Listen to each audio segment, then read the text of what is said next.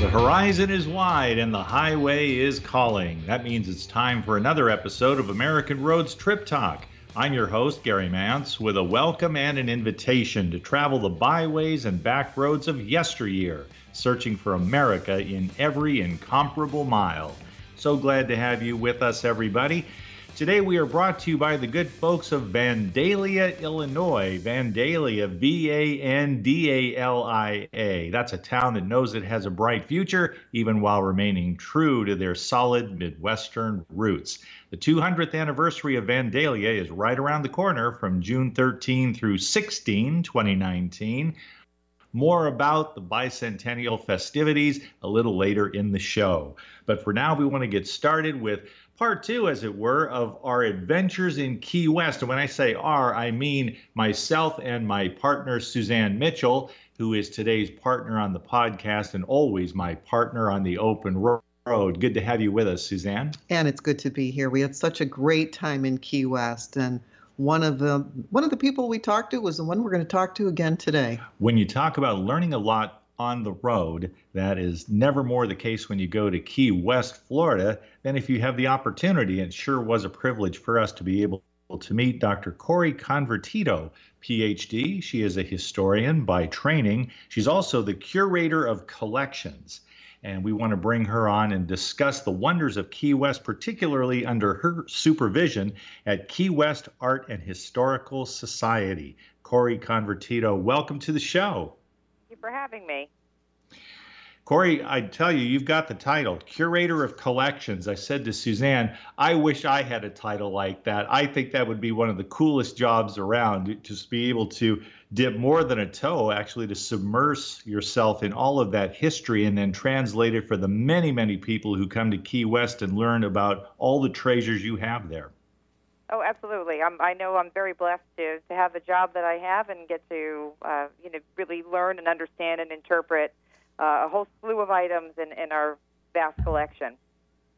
You really have a big job, Dr. Cori, because when we visited with you, we found out that you're in charge of 4 different museums. Is that right? That is correct, yes. And what are the 4 museums, and also just what is their main focus for each of those 4? So the original museum that we have had under our umbrella, we opened in 1951, and that's the Fort East Martello Museum, and that's an old Civil War fort that was no longer used by the government, and they transferred it over to the county in which we reside, and the county in turn gave it to us to turn it into a museum about the local history of the Florida Keys and Key West. The second museum that we acquired under our umbrella is the Key West Lighthouse and the Keeper's Quarters Museum, and that really is a testament to the buildings itself. So it tells you about the lighthouse, geographically why we need lighthouses here in the Florida Keys, and then a little bit of a story on the life of the lighthouse keepers. The third museum is the one I'm currently sat in now. This opened in 1999. It's the Custom House Museum. It's in the old Custom House. We do art and history here of the Florida Keys in this building, and that's really our flagship site. And the fourth one we acquired about 2 years ago, and it's the Tennessee Williams Museum. It's a museum that was already pre-existing and run by 2 wonderful and dedicated locals who wanted to see the legacy of Tennessee Williams, who was a resident of nearly 40 years in Key West, live on after death. And so they set up this museum, and they felt that our stewardship was appropriate enough to put their wonderful collection under, so we operate that as well. When I think of the Key West Art and Historical Society, my mind immediately goes to the Custom House Museum, where we had the pleasure of visiting with you in your office, Cori.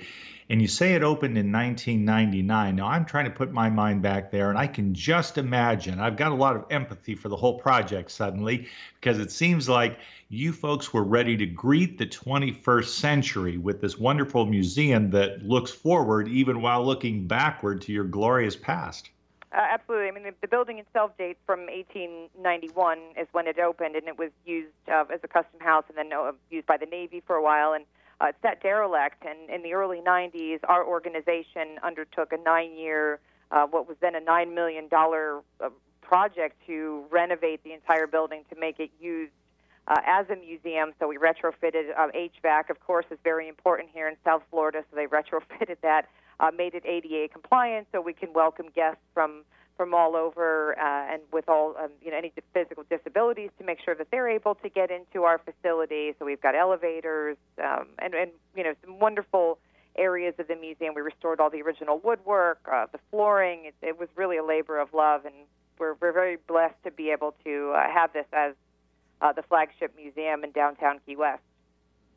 And a beautiful building it is. I'm just curious enough to ask, Cori, how did the planners, being that this is an older building, quite a bit older, how did they plan for it to withstand hurricanes? The original planners did not necessarily plan for hurricane season. I mean, of course, they knew that they were very prevalent. When this building was originally constructed, it wasn't something that they paid a lot of mind to. Because this building was built to a federal standard. So you'll find this building replicated in other areas of the country, namely the Northeast. And then there's a near twin of it in Aberdeen, Mississippi. It wasn't necessarily for that, but they built them very strong and very thick because, of course, being a custom house, we had a lot of confiscated goods that would always be housed here, and offices and equipment. So they were very vigilant in wanting to protect those things from all natural elements, from snowstorms up north to tornadoes in the south and the Midwest, and of course hurricanes. So they just built them. They built them so well back then. Yes, they did. As we saw for ourselves, it really is a gorgeous place to visit. And inside the custom house, it's a good idea to start there if we're going to do a bit of a quick tour, Cori. Suzanne and I walked through, and I think our jaws dropped more than once as we toured the facility. It's multifaceted to begin with. And if you want to know, apart from going to the Hemingway house in another part of town, if you want to feel the presence of the great Ernest Hemingway and to feel the sense in which he really kind of overshadows Key West in a protecting and loving way with the spirit of all that he accomplished and all that he enjoyed in and around Key West, there are traces of that right there at the Custom House Museum. Oh, absolutely. We have a Hemingway exhibit that's on permanent display. One of the items that we have that is, I think, one of the highlights of our collection in general, and not just for that exhibit, is we have Ernest Hemingway's World War I ambulance driver uniform that he was wearing when he was injured in Italy. And so the uniform has holes in it from the shrapnel that exploded nearby that caused his injuries. And there's, not to be too gory, but the pants are quite blood-stained. So we can understand really by looking at that uniform what Hemingway would have endured and how that translated to his later writings, because, of course, a lot of his writings were set during the war, and I think that had a big influence on that. So we're really very privileged to have that as one of the flagship items in our collection, and that's on display for visitors all the time. One of the things that I was most interested in, Cori, or that really grabbed my attention, was you have quite an extensive story of the railroad that was built from Miami to Key West because the people in the islands were cut off from the mainland except by boat and had to have everything shipped in by a boat until Henry Flagler put in that railroad, which took so long. And I love that whole exhibit that's there. And I was curious and found out why that train is no longer operating. And I thought you might mention that. Key West was disconnected for a very long time, since its inception until the railroad opened in 1912, and it ran regularly through 1935. It started trailing off, of course, because of the Great Depression, and people didn't have the funds to travel as often, but the train was still running until Labor Day of 1935, when we had, there weren't categories associated with hurricanes yet, but according to the information and the destruction, a Category 5 or very high 4 storm hit the Upper Keys, Isla Mirada area, and destroyed the railroad. So that cut us off. Because of the Depression, the railroad was already in receivership because it wasn't as busy and it wasn't carrying as much freight as had been before. And because of the advent of the automobile, it was determined not to rebuild the railroad and instead finish the overseas highway that we still use today. And we did use it all the way from Sarasota, Florida. What a long ride, and what a beautiful ride that is on the overseas highway. That's how we saw our first sunset in Key West. We didn't make it in time to go to the landing, but we did see it on the approach. It's really a thing of beauty, especially when you can drive across the 7-mile bridge and hit that right at sunset, and you've got all that open water in front of you, and you're driving and the windows are open. I mean, there's really no other feeling like it. It was an extraordinary experience. We are talking to Dr. Cori Convertito. She is the Curator of Collections at the Key West Art and Historical Society. There's plenty more to get into and not a whole lot of time, so we're going to try to get into several subjects because when you go to Key West, you are talking about a well-rounded adventure. Let's take a moment for the moment, and then we'll come back and talk to Dr. Cori more about Key West coming up. In the meantime, in a very different part of the country, in the middle of the country, Vandalia, Illinois, in south central Illinois, land of Lincoln, is a town that knows it has a bright future, even while remaining true to her solid Midwestern roots. The 200th anniversary of Vandalia is right around the corner from June 13 to 16, 2019. The festivities continue through the weekend with several activities planned to highlight the history of Vandalia, a movie night on the State House lawn, a parade, historical home tours, plays at the State House, live music provided by local musicians, and a Civil War reenactment in Sunman Park. And there's also, of course, the annual Grand Levee. Please check the City of Vandalia's website for bicentennial updates and download the bicentennial celebration itinerary at vandaliaillinois.com. And Vandalia, once again, is spelled V-A-N-D-A-L-I-A, vandaliaillinois.com. Welcome back to Trip Talk and our conversation with Dr. Cori Convertito of the Key West Art and Historical Society. Before we leave the subject of the railroad and the hurricane, Cori, could you say a bit about Henry Flagler, this magnificent magnate, and the dream he had of connecting the mainland and Key West by railroad? Because when you go to that Custom House Museum, it is quite a saga that you follow step by step. Oh, yeah, his story is really incredible. And to think, I mean, Henry Flagler, he made his money at Standard Oil.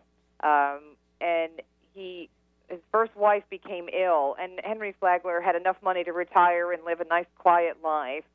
When his first wife fell ill, it was suggested by a doctor for her to come to Florida and just recuperate during the winter rather than spending winter in New York, where the conditions are, of course, much harsher. And when Henry Flagler arrived in Florida, he realized there was really no accommodation and no excellent transportation links to bring folks like him to Florida. I mean, there was about 800 miles of railroad track at the time Henry Flagler gets to Florida, which isn't much considering how large the state is. And as a second career almost, Henry Flagler launched this program to extend railroads from the north, so from Chicago, New York, down into Florida, along the east coast of Florida, and every stop on his railroad, he built an extravagant hotel. And everybody thought that when Henry reached Miami, that would be the end of it, because that's the natural end of the landmass for Florida, aside from us down, in the Florida Keys. And when he got to Miami, he thought, well, we might as well make it all the way to Key West, and he worked with engineers to figure out how to build a series of bridges that leapfrog from key to key in order to open a railroad. And of course, being a businessman, conveniently at the time, what motivated him a lot, not just to connect us to the mainland, the opening of the Panama Canal was around the same time, so he saw that as an economic motivator, aside from his series of hotels and railroads, where goods can come and go through the Panama Canal and be brought to Key West, put on his train system, and taken, to other places in the country. I mean, it was an amazing engineering feat, but to have the vision to connect the Florida Keys to mainland Florida was something that incredible, and I don't know that anyone else would have undertaken it. No, I'm not sure, and nobody else did apparently. And so he had that vision; it belonged to him. And the way it ended tragically with the hurricane, I have to say, Cori, and I've mentioned this to Suzanne a couple of times since we got back home to Sarasota. I said, this is a case where I am oddly relieved that the man did not live long enough. He was aged when the railroad opened, so he would have been a centenarian anyway there. But I guess I'm glad in a way that he didn't live to see what happened to his dream. I think that could have killed somebody right then and there. Yeah, I think so. I think you're right about that. And there's so much to see there. Tennessee Williams, Cori mentioned Tennessee Williams. The man knew how to write a play. There's breaking news for you. Extraordinary. And you know what, Cori? I didn't mind his paintings. He seemed to be enamored of certain young gentlemen in the area with friends of his there. And I think the entire collection, if I recall, is right there at the Custom House Museum. And as paintings, no, they're not going to rival Picasso, but they belong to Tennessee Williams, and he gave them away to friends when he could. Yeah, absolutely. And being a 40-year resident, we always feel like Tennessee Williams is overshadowed a lot by Hemingway just because of the personality. But Tennessee Williams lived in Key West and worked in Key West for nearly 4 times as long as Hemingway. And one of the ways that Tennessee Williams relaxed in the afternoons was he painted. And his paintings varied in subject matter. They varied in texture, color palette. He visualized a lot of his characters from his plays on canvas, so it's quite a unique way to approach Tennessee Williams' written work by viewing the paintings. You get a sense of a character that you visualized in your own mind. You see Tennessee's interpretation of that same character on canvas, and you realize what a difference is or what the similarities are. You see a more visual representation in the mind of an artist, and some of it's better than others. He had a knack for painting. He'd give himself about a 3-hour limit, and he would accomplish a painting from start to finish in 3 hours and would typically take them, if he would get a dinner invitation, that would be the host gift when he would arrive at whoever's home for dinner that night in lieu of a bottle of wine or an appetizer or any other gift. This is what he would bring. So there were a lot of paintings of his around town. The next time that Gary and I go to Key West, we want to see Tennessee Williams Museum and also the Lighthouse, because of the 4 museums that you are the curator for. We managed to see 2 out of the 4, and the first one that we saw was the Fort East Martello Museum, and we were quite surprised by the wonderful artifacts there from indigenous people. A sample of a raft that was taken from Cuba to the United States. There's that 90 miles between Key West and Cuba. And the various things that were there, I got on the top of the fort, climbed the stairs up to the top of that area. But one of the things that, of course, stands out is that the museum is known for a strange artifact called Robert the Doll. So I wanted you to give just a little bit history on what Robert the Doll is. Well, Robert is our resident, our only haunted artifact that we're aware of. Robert came to us a while ago. He belonged to a local artist here he was part of a family that had lived here for a few generations, and this person who also goes by Robert, but his middle name was Eugene, so we usually call him by the middle name, is the person Eugene. The doll is always Robert. He had this doll from when he was a child, and as he grew up into adulthood, became a very prolific artist, well-known artist in Florida. He still continued on with an attachment to this doll. Eugene was married. His wife knew that this doll existed, but somehow Eugene was still very attached to it. And, there's a lot of rumors that go around about the doll, about the relationship between Eugene Otto and Robert the doll. But one thing that remains constant was people feel very eerie about Robert. They sense bad things happening around him. There's lots of stories, and eventually Robert found his way, after the death of his owner Eugene. The doll found its way to our museum, and he's become quite a kind of popular fixture in the museum. Yeah, very popular. Describe the doll physically. He's and we all call him he. It's not an it. We're all guilty of kind of putting personality to him. He's a Steiff doll. He's made by the Steiff company in Germany that's famous for inventing the teddy bear for Teddy Roosevelt. He's about 4 feet tall. He's seated in the display case, so he doesn't look that tall when you approach him in the museum. But he's a life-size 4-year-old in terms of size and stature. And he's made of cloth. He's full of this Excelsior wood shaving.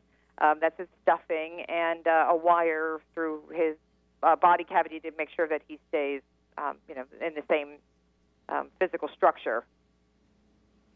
It's because of the wood shaving stuffings that allowed it not to fall apart. Isn't that what you said to us? Yes. I mean, he's got the wire and the stuffing in him, so it helps keep. And he's very well made. I don't know if you're familiar with the Steiff company, but they are known even today as making some of the most high-end stuffed animals and teddy bears anywhere around the world. The quality of their work is impeccable, and you can actually see that in Robert's composition. And I think the Excelsior, the wiring and that particular kind of stuffing may be largely responsible for his longevity.